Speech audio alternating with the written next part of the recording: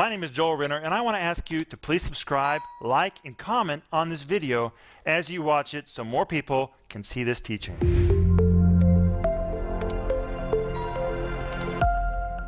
Welcome to Home Group. It's Wednesday night, and we are so excited to be with you. We're talking every night this week about accepting your God-given, God-assigned place. God has a place just for you. And when you finally get into that place, you're going to find the reality of Proverbs 16, verse 7, which says, when a man's ways please the Lord, even his enemies will be at peace with him. When you are really where God wants you to be, it doesn't mean you're never going to have problems, but when you're really in the will of God and you're doing it, you're going to experience a special level of provision, protection, safety. It is amazing what comes to you when you get in the right place. And by the way, right now you can go to the website at this very moment and download for free the study guide that goes with this, Accepting Your God-Assigned Place. And you can go through the study guide with us every night. And we're offering right now this week the series that goes with it, 5 parts, Accepting Your God-Assigned Place, and the book, The Point of No Return. Denise, did we pass the point of no return? We did pass the point of no return. And are we glad we did? And we didn't return. We didn't return, literally. We thought we were moving to the Soviet Union for a year. We went forward. You know, when Denise and I and our family got off the plane, we didn't know we were coming for the rest of our life. And when we came down the steps at the airport, at the bottom were Soviet troops with machine guns, because it was still the end of the Soviet Union. And right in the presence of all those troops with machine guns, we as a family got on our knees and we kissed the ground. I'll never forget that moment. I'll never forget it either. And we said, Lord, we're asking you to put this country in our heart. And I quoted the words of Ruth to Naomi. Lord, I want their people to be my people. I want this land to be our land. And we thought it was for 1 year. But wow, it really was. The point of no return. Joel, aren't you glad? I'm very glad. You know what I think of? First of all, that was the first book I ever read of yours. This is the first book of mine you ever read? I did. I read it in Riga years later after you wrote it. But whenever I hear that title, I think of the song in Phantom of the Opera. The Point of No Return. You know, whenever the Phantom of the Opera sing. You have such a beautiful voice. I love that. Sing a little bit of that. No, we'll say that for another time. Oh. But I'm thinking about the Bible verse. You quoted Proverbs, and I'm thinking about Isaiah. Isaiah 54, where it says, no weapon that is formed against thee shall prosper, and every tongue that shall rise up against thee in judgment thou shalt condemn. This is the heritage of the servant of the Lord, and their righteousness is of me, saith the Lord. Amen. That's the truth. Whenever you're following God, God will protect you. And even your enemies won't have a problem with you. God will stop them. And I think that's very encouraging. You know, when we first moved to the Soviet Union, it was a nutty time because everything collapsed. There were no products in the stores, and the mafia was running everything. And I remember one day, you know, if you saw nice items back in those days, they mainly were for people that were in the mafia. And one time, we were in the Helsinki airport, and we walked into a very beautiful store just to see what was there. And Philip saw all these beautiful glass figurines and porcelain. And when he saw them, he looked at me and Denise and he said, they must have mafia here too that can afford to buy things. And Philip, because that's where we lived and that's what we dealt with every day, he thought that if there were nice things, it meant there was mafia there that could purchase those things. I mean, it is amazing what we moved our family into in 1991. But you know, God was always with us because we were in the right place at the right time. And when you are in God's will, you are protected. And that's why I want everybody in Home Group to get this book. I love this book, The Will of God, the Key to Your Success. It says, positioning yourself to live in God's supernatural power, provision, and protection. Yes, Joel? We even saw in our own lives what Proverbs and Isaiah was talking about, that your enemies will have peace with you. Yes. We saw that in our own lives. How many times have you been in the newspaper where people just called you bad things, bad propaganda, and they passed. They disappeared. It doesn't mean we don't have problems, but our enemies will even have peace with us. Yeah, God gives you peace. We're going to see that in the Scripture today.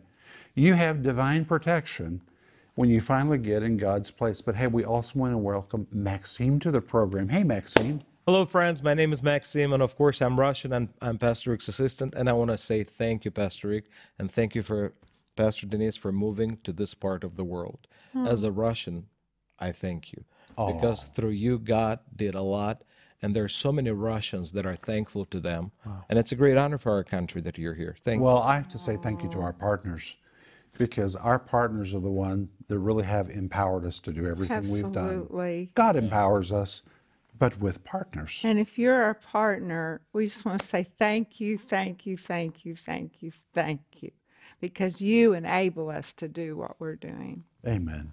Well, hey, let's open our Bibles and pick up where we left off last night. All right. And we're going to go to Acts chapter 18, verse 1. Are you guys ready? I'm ready. It says, after these things, Paul departed from Athens and came to Corinth. So Paul is on his way to Corinth, and as I told you last night, there was not a worse place in the world for a Jew to go to than Corinth. You know what you taught me? People in that world, when they were drunks, they were called Corinthians. Anywhere in the world, if you were a drunk, you were called a Corinthian. Well, and you also taught that if you had a not such a good sexual lifestyle, you were said that you were Corinthicizing. Corinthicizing. That was the reputation of Corinth In the rest of that world. in the whole world at that time. Wow. So if you were lewd or crude or rude, people didn't call you that, they called you a Corinthian.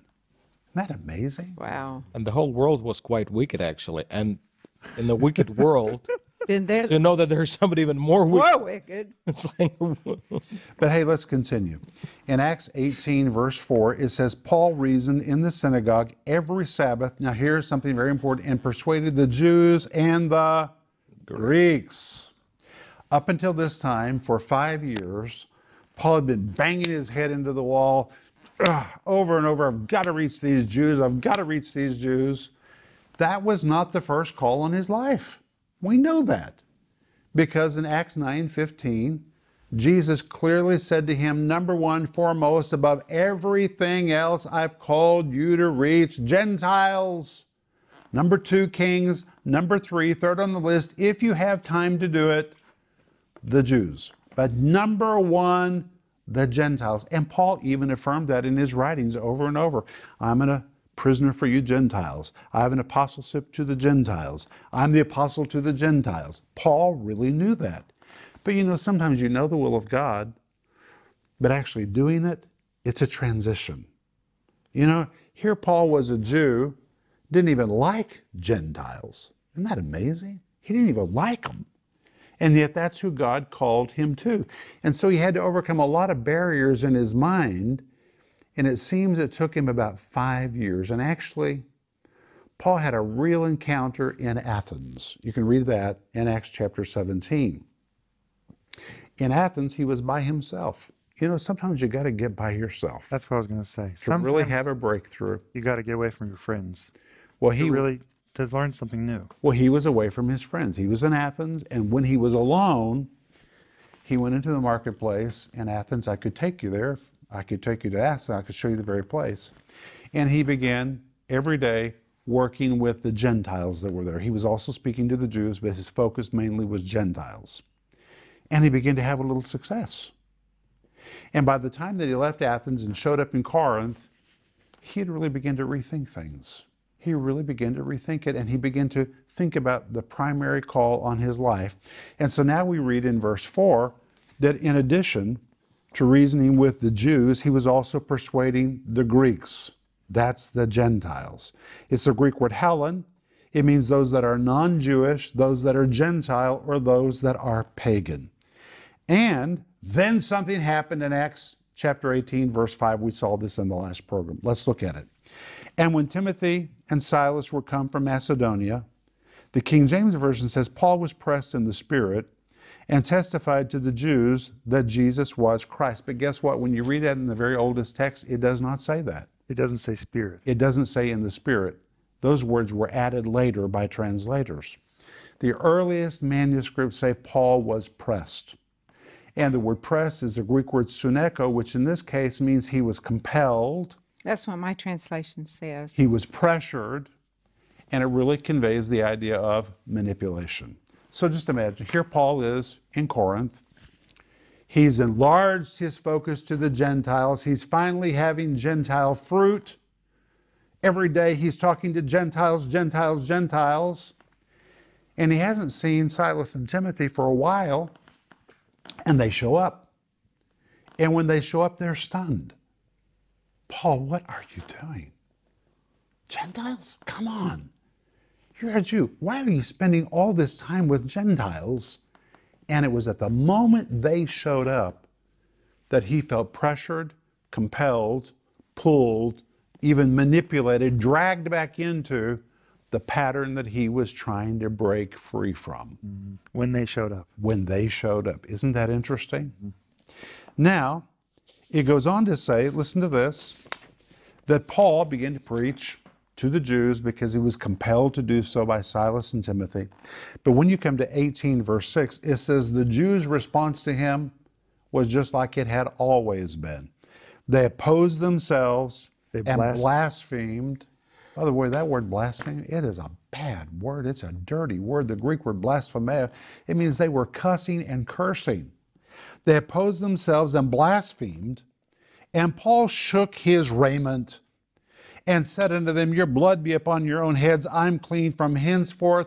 I'm going to the Gentiles. When he says I'm clean, I would translate the Greek like this. I have worked you out of my system. Actually, in Greek, it is the word catharsis, the same word you would use if you said, oh, I had a real catharsis moment in my life. That's a moment of cleansing when you get something out of your system. That's the same Greek word that is used. So Paul says, you know what? I'm done with you. I've had all of you I can handle. I have worked you out of my system. I'm free of you. And he said, from henceforth, I will go unto the Gentiles. That's verse 6. From henceforth, in Greek, it is the word apo, which is a separating moment. Paul says, I'm making a break with my past. I'm separating from my past behavior. And from henceforth, I'm going to go unto the Gentiles. He began his transition to focus primarily on Gentiles. That does not mean that he did not reach Jews. He did, because that was a part of his three-pronged calling, but it was the lowest on the list.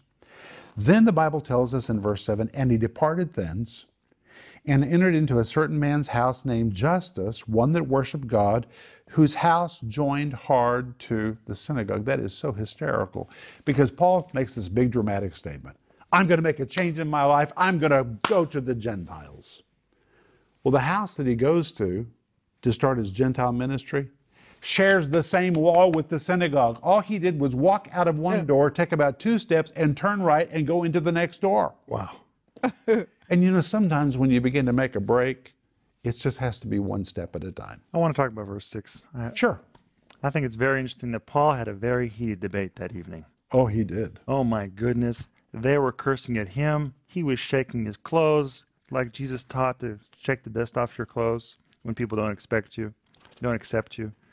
And I think it's interesting that through all of that heated debate, and I'm sure Paul was kind of loud that night too, Paul could still make a right decision. He could still, through all that yelling and blaspheming and cursing at him and him shaking his clothes and saying, I've had it up to here, he still made a right decision.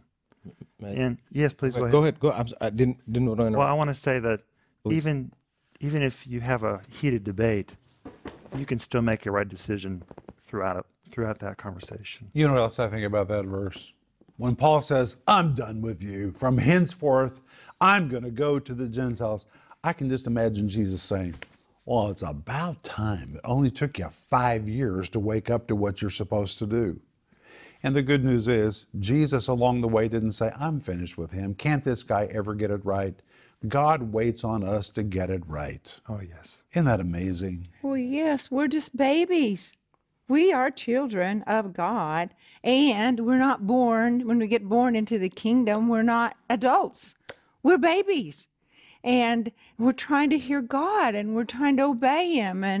And I can understand Paul, Rick. I really can. That took him 5 years to be able to really hear and to agree with what he was He hearing. heard from the beginning, but it took him time to get into alignment, Right, to agree with to it. agree with it. Wait a minute. Are you saying that Paul, at some time in his life, was a baby Christian? Of course, just like all. 'Cause- He wasn't a baby by this time, though. No. But I think that's an important point, because even when you're a mature Christian, sometimes it's hard for you to really get your brain around what God's asking you to do. Yes, Maxine? Yes, talking about Paul, that we can understand him. I think one of the reasons he didn't want to have anything to do with Gentiles at first, because he grew up in Tarsus, as we all know, and Tarsus was a very Gentile city. Very, very Gentile. Of course, he was brought up in very Jewish atmosphere, he had Jewish teachers, but he watched those Gentiles in Tarsus. Majority of the people in Tarsus were Gentiles. It was a Gentile city. There were barbarians, and he just had enough of them. And I think it's one of the reasons why when God told him go to Gentiles, he said, God, I know them too well. In the same time, God knew what he was doing. Since Paul grew up in a Gentile city, he knew how to talk to Gentiles. He didn't want to have anything to do with them because he thought they were dirty. He knew them too well. So I can understand somewhat why he didn't want to have anything to do with them. But hey, we need to move on, guys. Yes, sir. I want you to see what happened in verse 8 when he finally got in the right place. It says, and Crispus, the chief ruler of the synagogue, believed on the Lord with all of his house, and who? Many of the who? Corinthians, hearing, believed, and were baptized. Well, who do you think the Corinthians were? Gentiles But Crispus, the chief ruler of the synagogue, of the synagogue. And so when Crispus got saved, it impacted the whole community, and even the Gentiles said, man, if this guy believes, we should all believe. wow. But the point is, the Corinthians, these low-level, lewd, rude, dirty, bad-behaving Corinthians, they all began to get saved. That's where Paul's grace was. And you have to find God's grace on your life. That's where you will have favor. But wait, we have to go further, because I want you to see what happened next. Acts 18, verse 9. When Paul was in the right place, doing the right thing, he heard Jesus say something for the first time in his life. He never heard these words before. Then spake the Lord to Paul in the night by a vision. Be not afraid, but speak, and hold not thy peace. Well, for 5 years, Paul had had a lot of reasons to be afraid. Stoned, thrown in jail, run out of town, accused. But now he's having great fruit among the Gentiles. What a surprising event. He's in the right place, speaking to the right people. And the Lord says, hey, you don't need to be afraid anymore. He says, not only that, speak. The word speak is the word laleo. It means keep talking, hold not thy peace. In other words, it's not time for you to be quiet. You've got favor. Open your mouth. You don't need to be afraid anymore. And then in verse 10, Jesus added, for I am with thee, and no man shall set on thee to hurt thee. Well, when it says no man shall set on thee, it's the word epitithemi, which means no one will lay a hand on you. Wow. Well, think how many hands had been laid on him for 5 years, beaten with rods, beaten with stones, thrown in jail. He's hearing something he's never heard before. This is what I was telling you from Proverbs 16, verse 7. When a man's ways please the Lord, even his enemies will be at peace with him. And look, when Paul got in alignment, what God told him to do, immediately, God told him to speak, and no one's going to touch him. No one will lay a hand on you. And then it goes on to say, and no one will hurt you. The word hurt is the Greek word adikia. It means to injure, to harm, or to maltreat. It depicts injustice. And verse 11 says, look at this. Paul continued there 1 year and 6 months teaching the word of God among them. 18 months. That's the longest he ever stayed in one place to that time, with no disruption. An open door. Gentiles getting saved, the church of Corinth, the grace of God exploding, the gifts of the Holy Spirit working in the church for 18 months. And then verse 12 says, and when Gallio was the deputy of Achaia, the Jews did make insurrection with one accord against Paul and brought him to the judgment seat. Why did they do that? Because Jews were also coming into the Gentile church and they were threatened.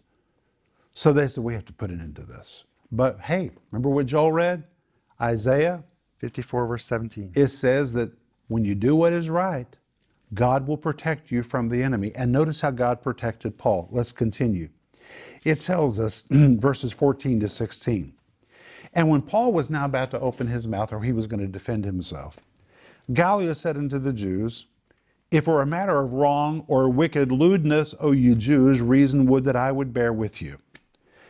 But if it be a question of words and names, or of your law, your religion, you deal with it. For I will be no judge of such matters. And he drave them from the judgment seat. See that word drave? What do you think that means? It means like shoo away, I think. It means to drive away like a wind would drive away dust. He literally said, I said to get out of here. The fact that he had to drive them out means the Jews did not accept his answer. They stayed there and said, no, you are the judge, you are the governor. We want you to deal with this man. We do not like him. And finally, Gallio said, did you not hear me? I said, get out of here. And he drove them from the judgment seat. He was not going to touch Paul. What a remarkable protection.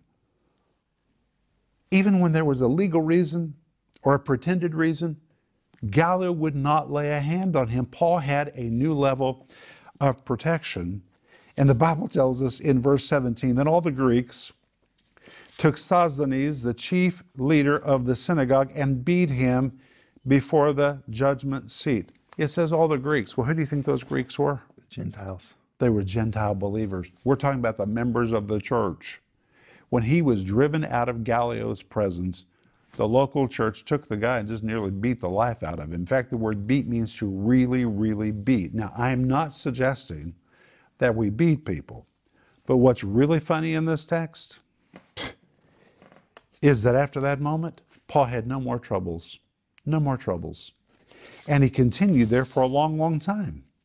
In fact, verse 18 says, and afterwards Paul tarried there yet a good while. We don't even know how much longer he tarried there. So he had 18 months with no disruptions at all. The devil tried to interfere and could not, because Paul was experiencing a new level of protection and even provision. Wow. Guess what else happened while he was there? Are you ready for this? Tell us. This is when his offering showed up from Macedonia. Provision showed up in this very moment. Wow. Up until that time, in the first 5 years, when Paul was focusing on the wrong people and not primarily doing the right thing, he was working a job all the way along the road. But it was in Corinth that he was freed of that. Provision showed up. Protection showed up. It is amazing what kind of power showed up. And there's something else. Because in 2 Corinthians chapter 12, verse 12, Paul records something from his own hands that's not recorded in the book of Acts. He says that while he was in Corinth, truly the signs of an apostle were wrought among you. Signs, wonders, mighty deeds. We don't even read about those things in Acts chapter 18. But Paul writes about them and says they were mighty deeds. The Greek word kai, signs and wonders, the word kai here would be better translated even, mighty, phenomenal deeds. Power flowed through him. Money showed up. His team showed up. Aquila and Priscilla. Protection showed up. Now that doesn't mean that you're not going to occasionally have a rough moment. Remember, the Jews tried to make an insurrection. They came against him, but Paul had a promise. You got to stand on the promises of God. When you know you're in the right place, doing the right thing, finally, you've embraced your assignment, you can say with Paul, hey, Jesus has told me to not be afraid, to speak, just keep doing what he's called me to do, that no one will lay a hand on me to do any form of injustice to me. Paul had a promise to stand on. I think that is all amazing. What do you think, Denise? I think it's amazing because what confidence, not confidence in yourself, but confidence in God. I mean, that's a sure foundation. That's the rock. And when our confidence is in what he said and what his power we're really immovable. And you know what? When you really know that you're in the right place, then you can say, you know what? I'm not going to worry about it. I'm where God told me to be. This is exactly what he told us to do. Denise, think how many times you and I have run into things through the years, you and me, our kids, our ministry. But what has really held us in place is the anchor of knowing we're right where God told us to be, and God is in charge. The devil is not in charge. That's right. He might look like he's in charge, but he's He's not. not. He's not. You know what? It always passes. If you'll just hang on to your call, Yeah. if you'll stay in the right place, stand on the promises of the Word of God, all of that passes, just like Proverbs 16:7 says, when a man's ways please the Lord. To me, that means when you're in the right place and you're doing the right thing and you're doing the best you know to do, and you're really trying to please the Lord, when a man's ways please the Lord, he'll make even your enemies to be at peace with you. And I'll just tell you something else. If I ever felt a moment when our enemies are not at peace with us, I immediately say to the Lord, what do I need to change? Because you say, if my ways please you, our enemies will be at peace with us. So for me, that's a very important moment to do a self-check. You know what else the Bible says? The steps of righteous men are directed by the Ordered of the Lord. So that means we just need to stay righteous. Amen, Joel. How do we stay righteous so that our steps can be ordered by the Lord? Amen. Our part is to be as righteous as we can be and be in alignment with God. Amen. When we agree with God, there's so much power there. And hanging on to the call of God, what God has put in your heart to do, what you know is right to do, and you agree with that. When we agree, we have the partnership of the Holy Spirit working with us. Now, he never leaves us, even if we're out of his will. But when we're in the right place, we have this great partnership and agreement because we're in agreement with him. Isn't that right, Rick? That's right. Denise, I enjoy you so much. Oh, thanks, honey. I'm so glad you're back with us in home group this week. Thank you. And Maxine, we're glad we're here with us tonight. And we're glad you're here with us. I didn't even get to welcome them. Hey, well, now you can tell them goodbye because time's up. We loved being with you tonight. It Amen. was wonderful. Amen. Denise, would you pray for our home group? I will. Father, thank you for your presence right now, and that you're confirming to us the will of God that we're doing, and encouraging us and strengthening us as we push forward to do what you've called us to do. Amen. In Jesus' name. Amen. Amen. If you need prayer, call us 1-800-742-5593. Leave a message. We'll call you back. Or write us at prayer@renner.org. And we'll see you tomorrow night. We're going to pick up right here. And tomorrow night is going to really be exciting. I can hardly wait. See you tomorrow night. Bye-bye. Wow, wasn't that a great teaching? My friends, I want to ask you to please like, subscribe, and comment on that video you just watched so more people can see it.